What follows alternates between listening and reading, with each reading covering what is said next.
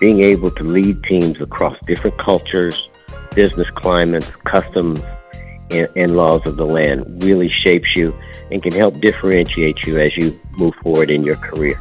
Welcome to the Business Class Podcast, where we dive into conversations with alumni, students, faculty, and staff from the University of Dayton School of Business Administration.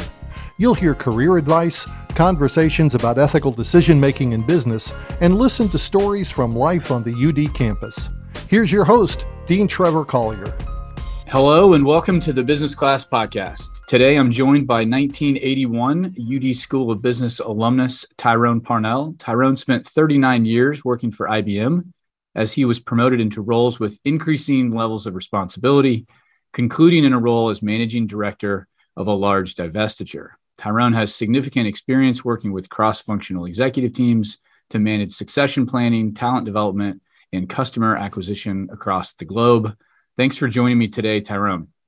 Thanks for having me, Dean Collier. I'm thinking we could start today, Tyrone. Could you tell us a little bit more about your last role at IBM and what was the divestiture you were responsible for? A divestiture is the act of selling an asset, a business, or a part of a business.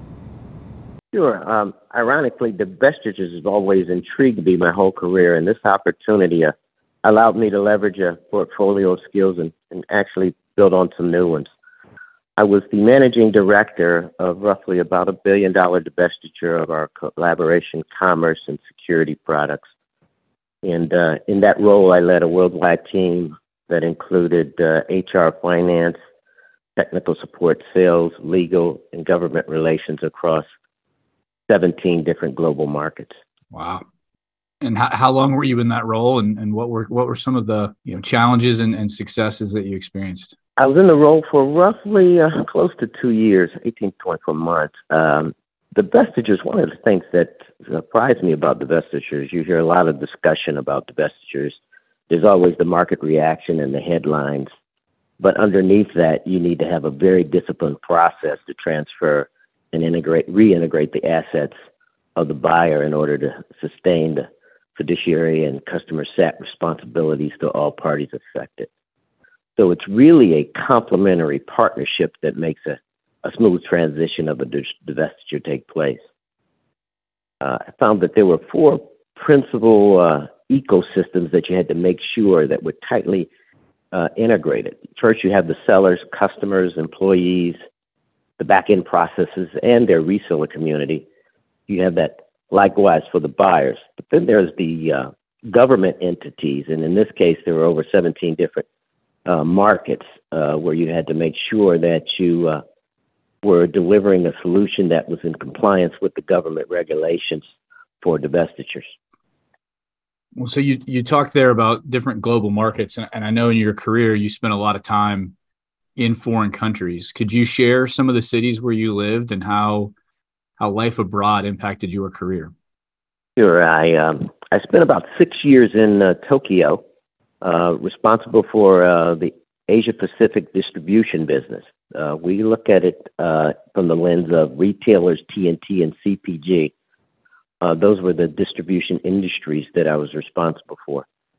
Had teams in Korea, China, Australia, Singapore, and of course, Japan. So that was one role. The second one was a global leadership role in Vevey, Switzerland, which is the headquarters for Nestle. I was responsible for the overall global relationship between IBM and Nestle, and spent about 3 years in that role. And then prior to the divestiture, I led our channel partner strategy worldwide for our Watson IoT solutions and spent a lot of time in Munich, Germany, where our Watson IoT headquarters was based. And so that's, I believe, when you say Watson IoT, you're talking, we see this on commercials, right? This is what IBM talks a lot about. Yeah, this is the Internet of Things.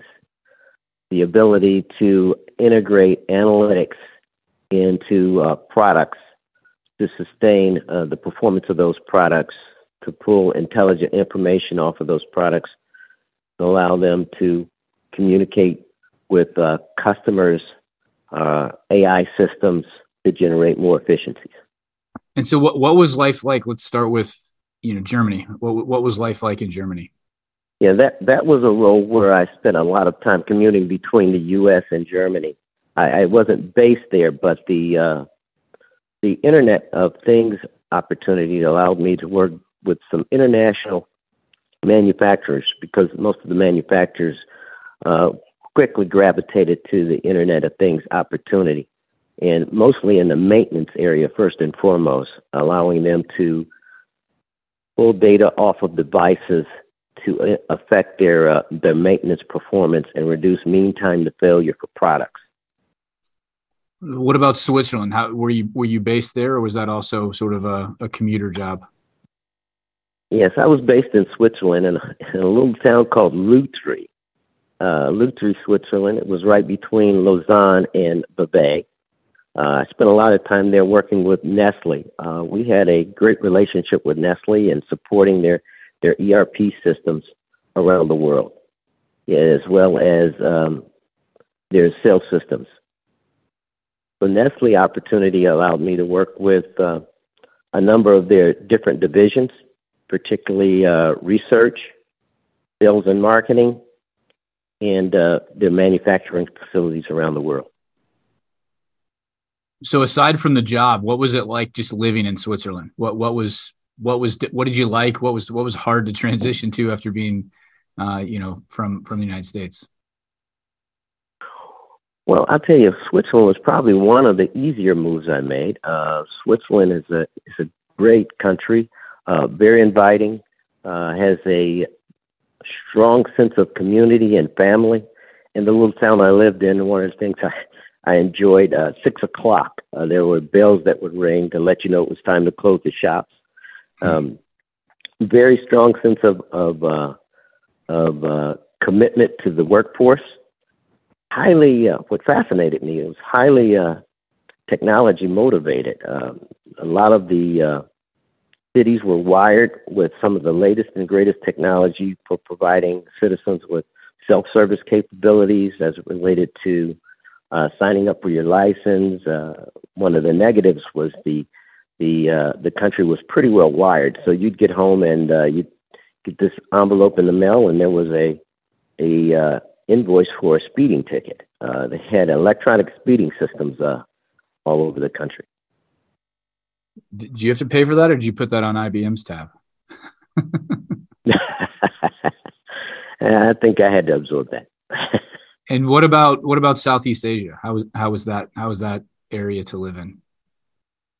Now, Southeast Asia was very fascinating. I'll never forget one of the first things I was told by the area general manager, the Asia Pacific general manager, when I first arrived there. He made it very clear that even though you know what to do as it relates to distribution industry, as far as the solutions, the business cases, the how will be different by every geography as it relates to the business climates, the customers, the laws of the land. So those, those opportunities that I realized in Asia Pacific were very fascinating. From the standpoint of customer engagement models in Korea were very different than customer engagement models in, let's say, Singapore. There was a strong sense of team in some of the smaller countries I worked in, like Malaysia, Seoul, Korea. But there was a strong appreciation of the Western way. A lot of the senior executives I worked with in Asia wanted to know specifically what were some of the more progressive, innovative business cases that were being presented. How could you transform their business?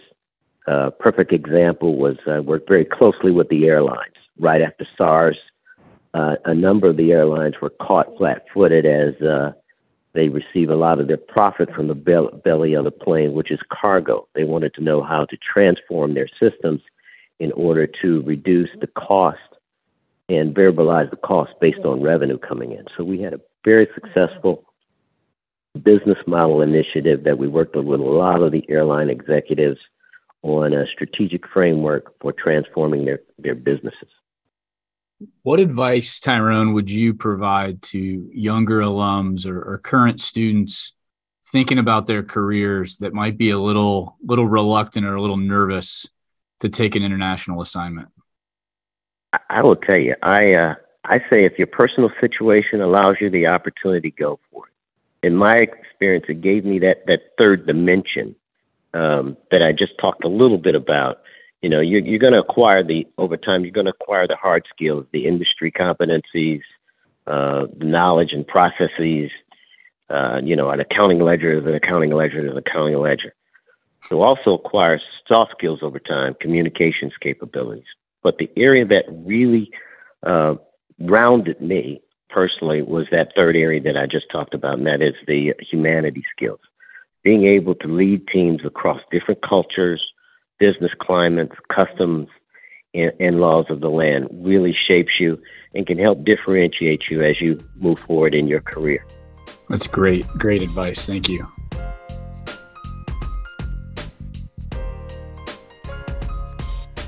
Let's transition back to some of your time on campus here at the University of Dayton. So you're now currently serving in a role on our Business Advisory Council, and thank you for your service there. And so you've been back to campus multiple times in recent years in that capacity.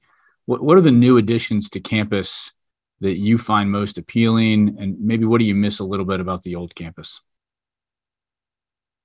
Well, first of all, the Brown Street transformation is just unbelievable, quite frankly. I was very pleased to see how the university has grown. I'm impressed with the new housing complexes.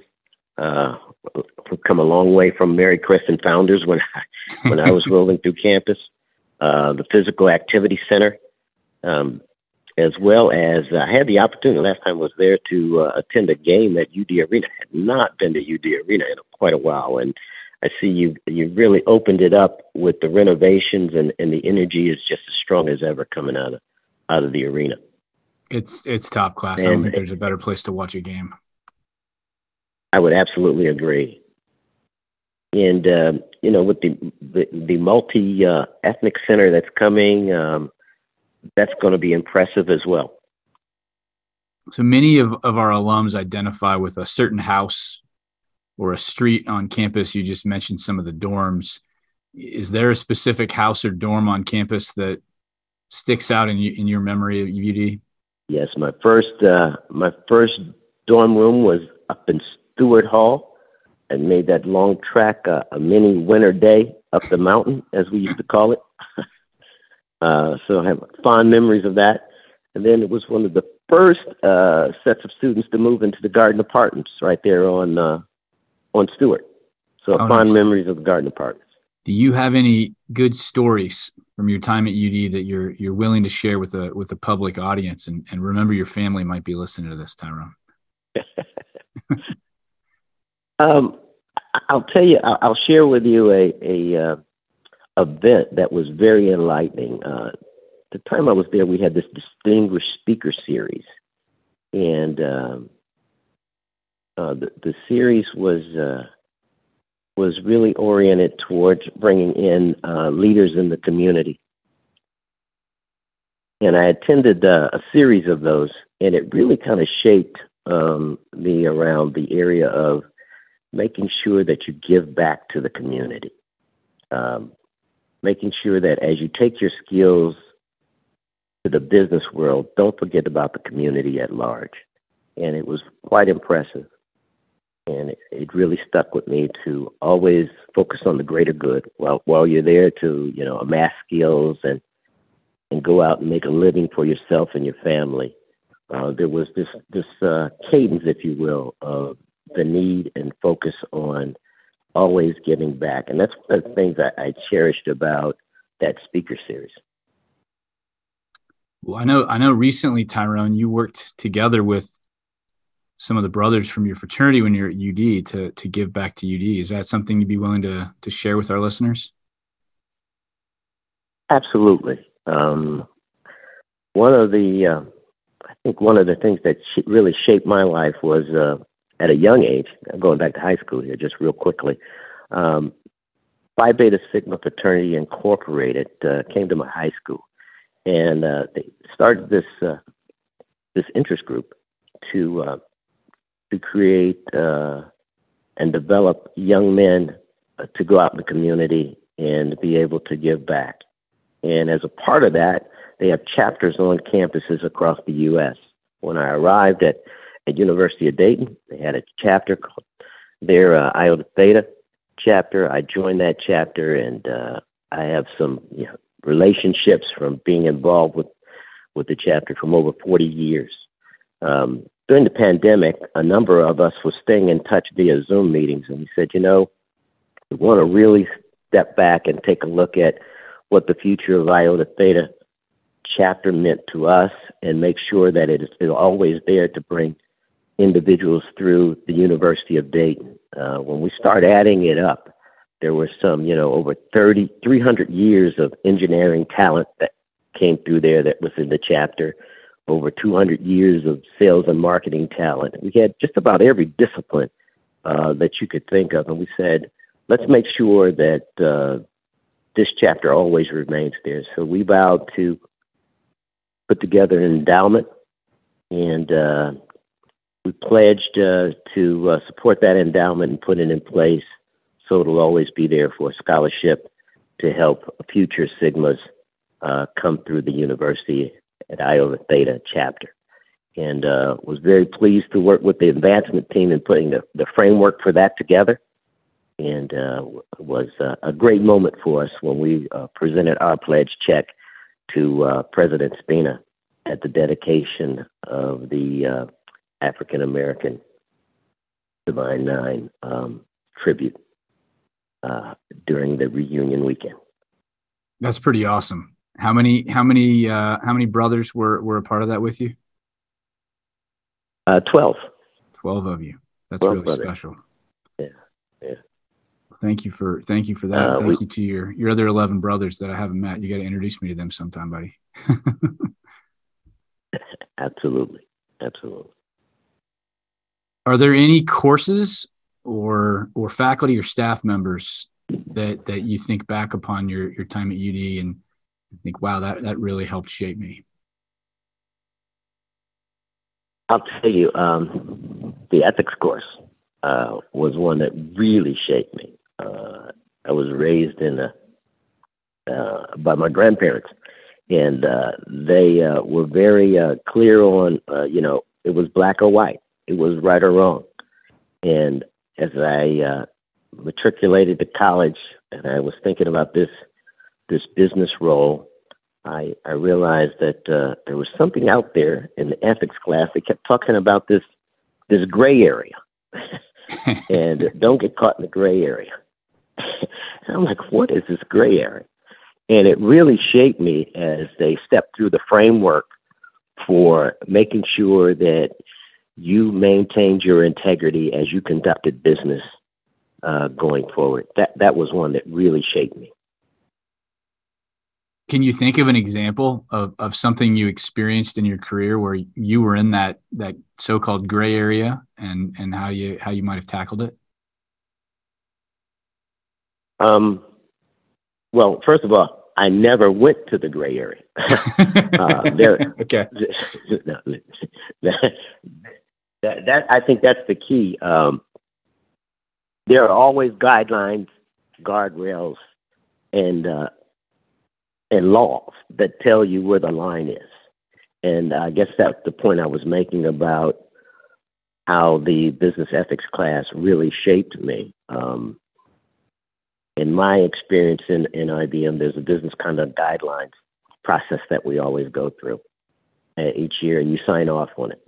And you not only hold yourself accountable to it, but you hold yourself accountable when you're interacting with customers and business partners. And that is so important.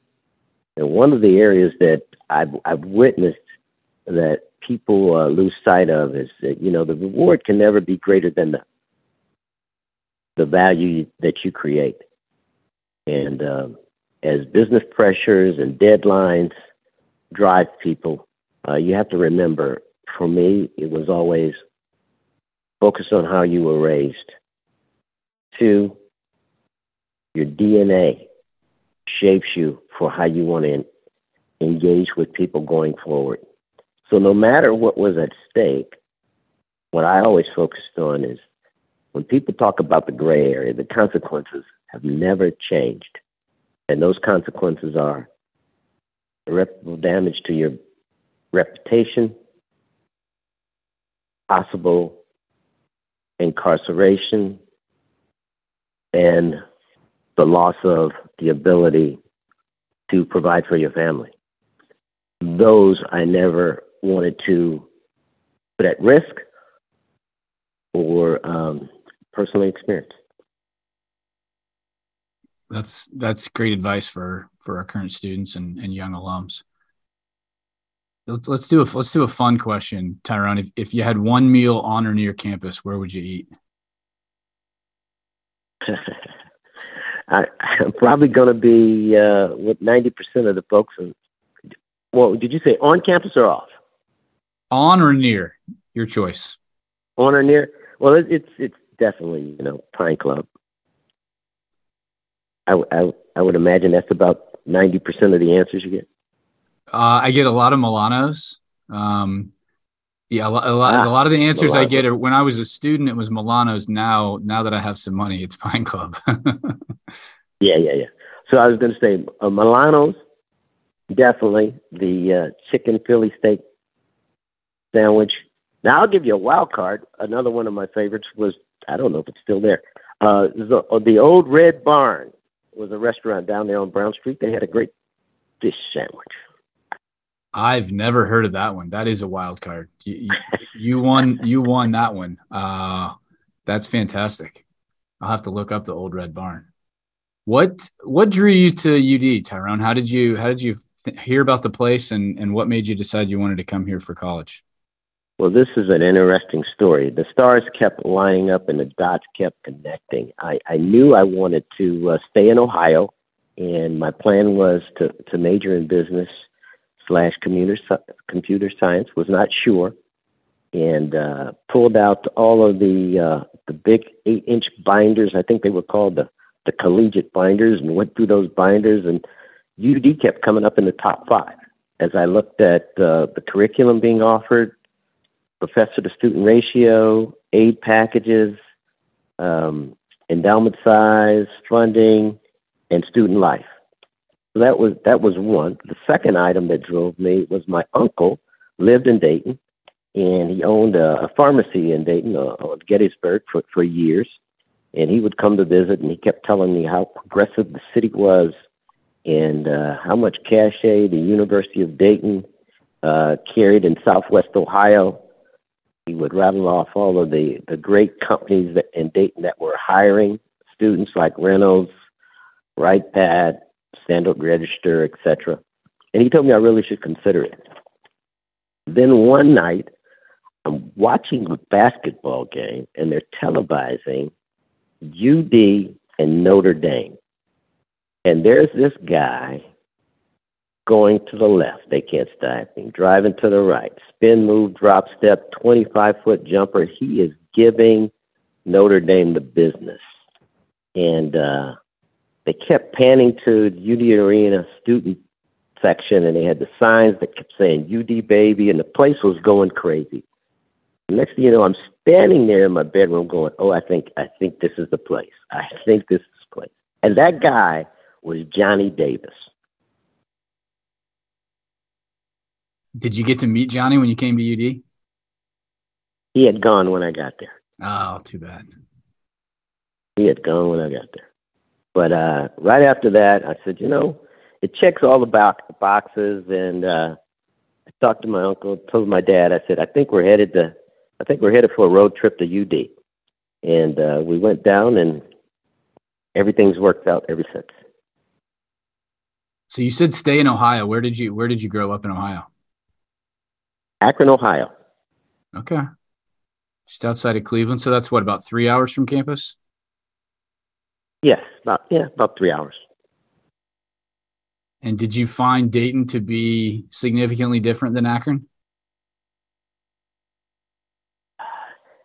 Yes, I found it to be, well, it's interesting.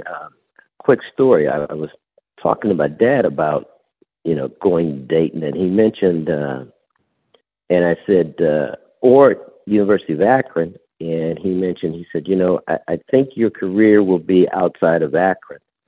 And I said, why do you say that? We're the rubber capital of the world. And he mentioned, one day very soon, they will not produce tires in Akron. And the city's going to go through quite a different transformation. And during the late 70s, early 80s, that transformation started. And as I came home every summer, I could see it changing. So it was it was a boom town, industrial town. Like I said, we had the big four rubber companies, and everything was going great. By the time I went off to college and came back, you could see that transformation start to begin, and they were trying to move to a service-based economy. On the other side of the coin, arriving in Dayton was very progressive. During my 4 years there, you had strong retail in the center of town with Elder Beerman's, and I think it was Reich's, and strong banking system. Right-Pat was booming, and as I said, and as I mentioned earlier, you had quite a few of the national corporations there. So I loved my time in Dayton, and it was very inviting, and it really shaped me. Your dad had a lot of foresight there, talking about what was gonna come for Akron. That's impressive. Yeah. That blew me away. I would agree. I don't know how he knew that, but I'll never forget that conversation. He said one day they won't make a tire here.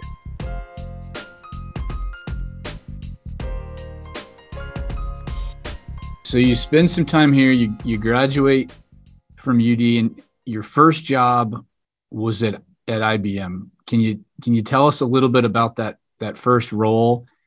And did you know that you'd end up spending your whole career there? Well, first of all, I didn't know that I'd end up spending my whole career there. But I do want to back up. There was a professor that recommended me for an internship, a business professor, when my junior year. And my first job, while I was at UD, 20 hours a week, I would go down to the IBM office on First Street there, and my job was to take the electric typewriters to the new law offices around the city and help install them and make sure they work correctly. So that was how I got into IBM for 2 years as a intern. Then upon graduation, first job I received was in Lima, Ohio. I was a new business salesperson, and I had what they called back then a small general business territory. And I was selling, general business 8-inch disc computers to accountants, job shops, and agricultural farms, basically. I remember one package was a swine management package. Come a long way, Dean Collier, from those days. Wait, tell me that again. But it was a swine management package that you sold to farmers to help them vaccinate and track their hogs. Wow. So I've come a long way from those days. So that was my very first job. It was a new business job. You had to go in, establish yourself, create the need. I mean, it was all the textbook sales training that the sales profession teams are receiving right now.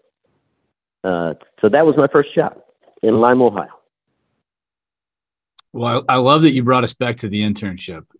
That's something that we preach to our students.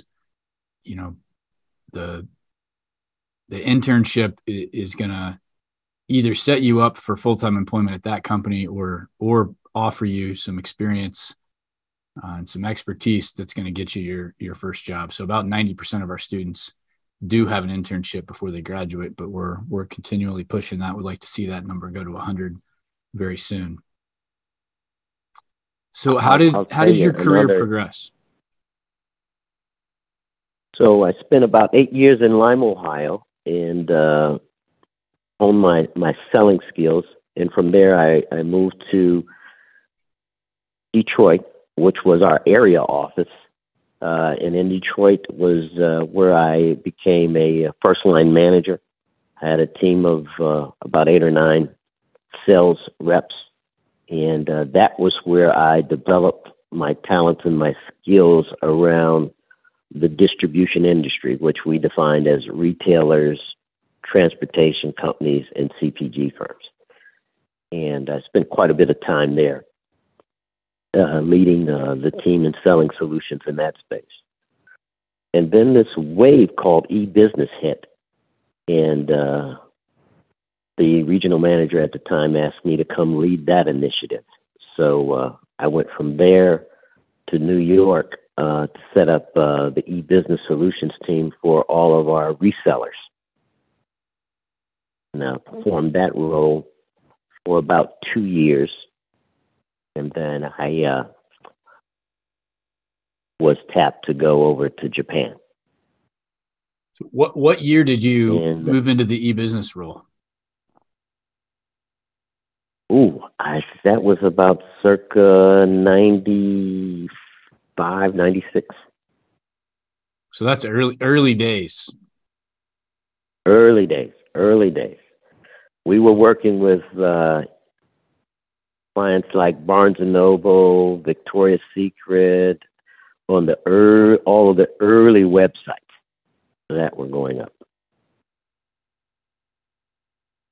That had been experience. What's that? I said that had to have been great experience. That was a great experience. And then I received an opportunity to go work as the executive assistant. This job probably really was the one where there was significant growth and development. The executive assistant for the senior vice president of the company who owned global sales. So he owned the whole revenue number for the corporation, and I worked very closely with him as his executive assistant and learned quite a bit about coverage models, business case planning, business development, succession planning, executive strategies. And we were holding conference calls with all of the geographies around the world. And it really gave me a good sense of how business climates vary on a global basis. You know, we just had IBM's current CFO, Jim Cavanaugh, is also a UD alum. He was on campus a couple months ago, and he brought his executive assistant with him. And we were sitting in a meeting with 10 or 15 of our students who run some of the organizations in the School of Business. And I think they had kind of assumed that Kara was sort of an administrative assistant. And somebody asked a question to Jim, and he turned it to Kara. And then she talked about her career, and you know she was I think an MBA from Stanford, and then shared a couple different roles, and you could see the students' eyes just light up, going, "Whoa, this is somebody different than I thought you were." And I think I don't know that that's unique to IBM, but I think it's offering a front row seat to here's what your senior executives are doing, and it's not an administrative role. It's a real business function. It's a real business function role, and you're expected to know as much as your executive knows about strategy, where we're going, the vision, because it's a great launching pad for you in a senior executive role. The other beauty of it is as you travel, just as Jim's executive assistant did, when we went to the different geographies, the senior executives there got a chance to evaluate me, look at my capabilities, and that's how I landed my next role back in North America. From that role, I came back to run all of our North American distribution industry business.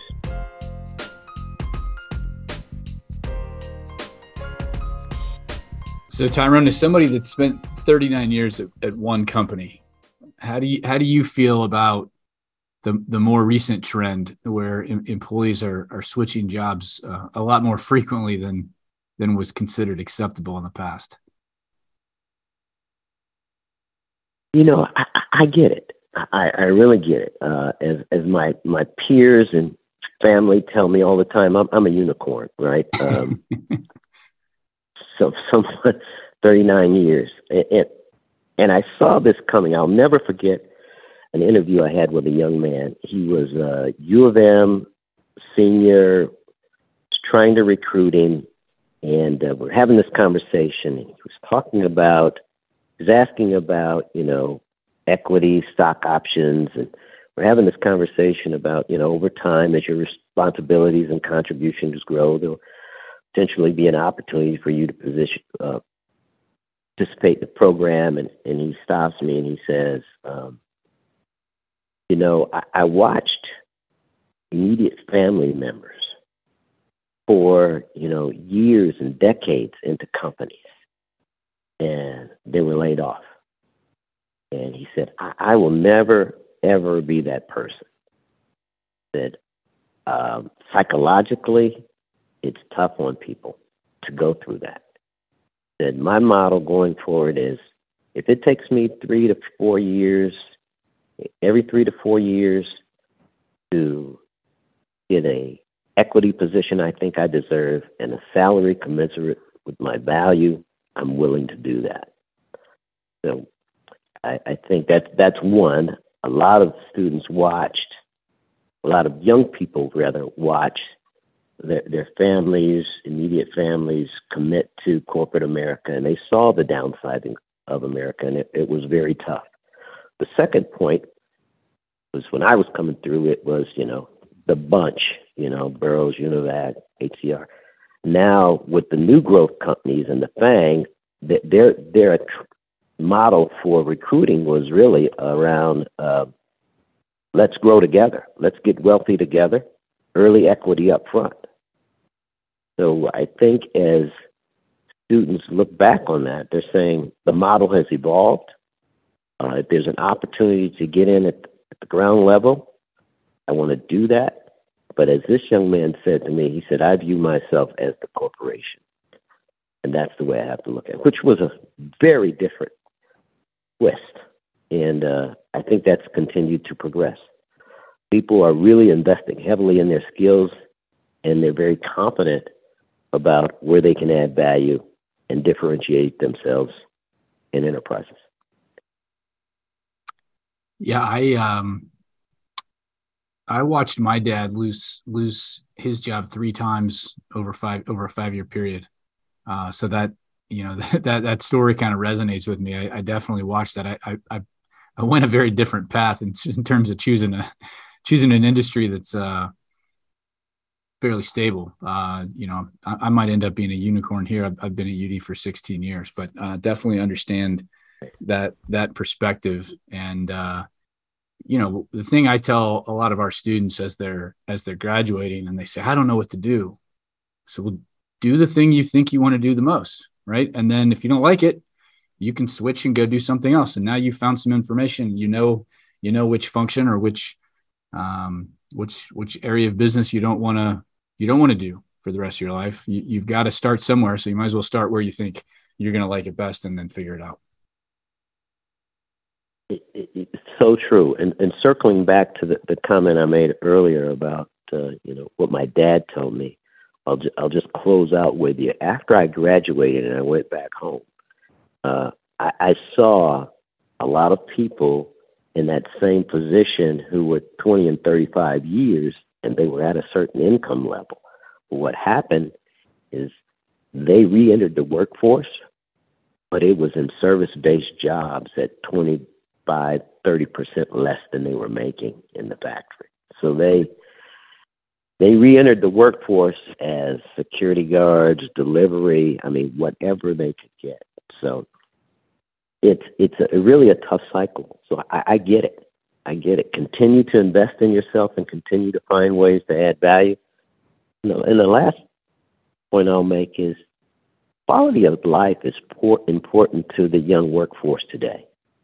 I want to have enough time to enjoy myself and enjoy the things in life that are important to me. That work-life balance, I know when I was coming out of school, it was heads down, get a job, do what it takes, and provide for your family.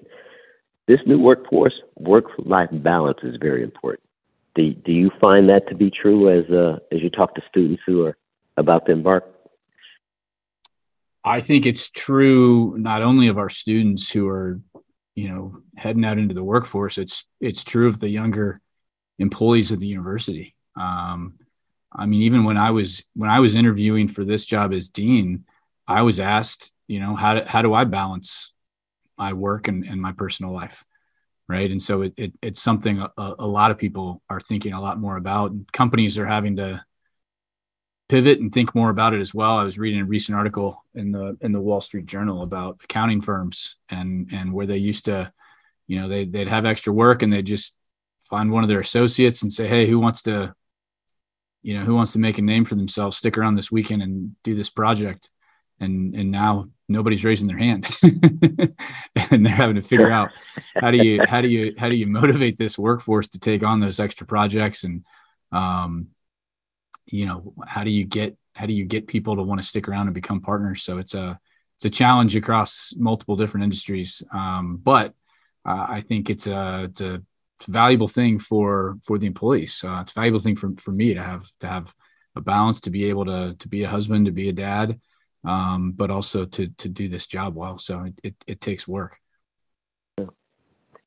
And I agree. And the other phenomenon that's taken place is a pension is becoming a unicorn.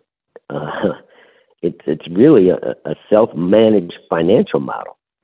And so, there were days where, you stayed on board and you committed yourself that at the end you'd get a pension. Well, now that's all changed as well. Yeah. And UD, I think, is fairly common, at least in our industry. And for many of the jobs I'm hearing about from our recent grads, it's a defined contribution, right? So I'm putting money in. They're giving me a match, but it's not, hey, work here for 30 years and then we're going to give you X dollars for the rest of your life.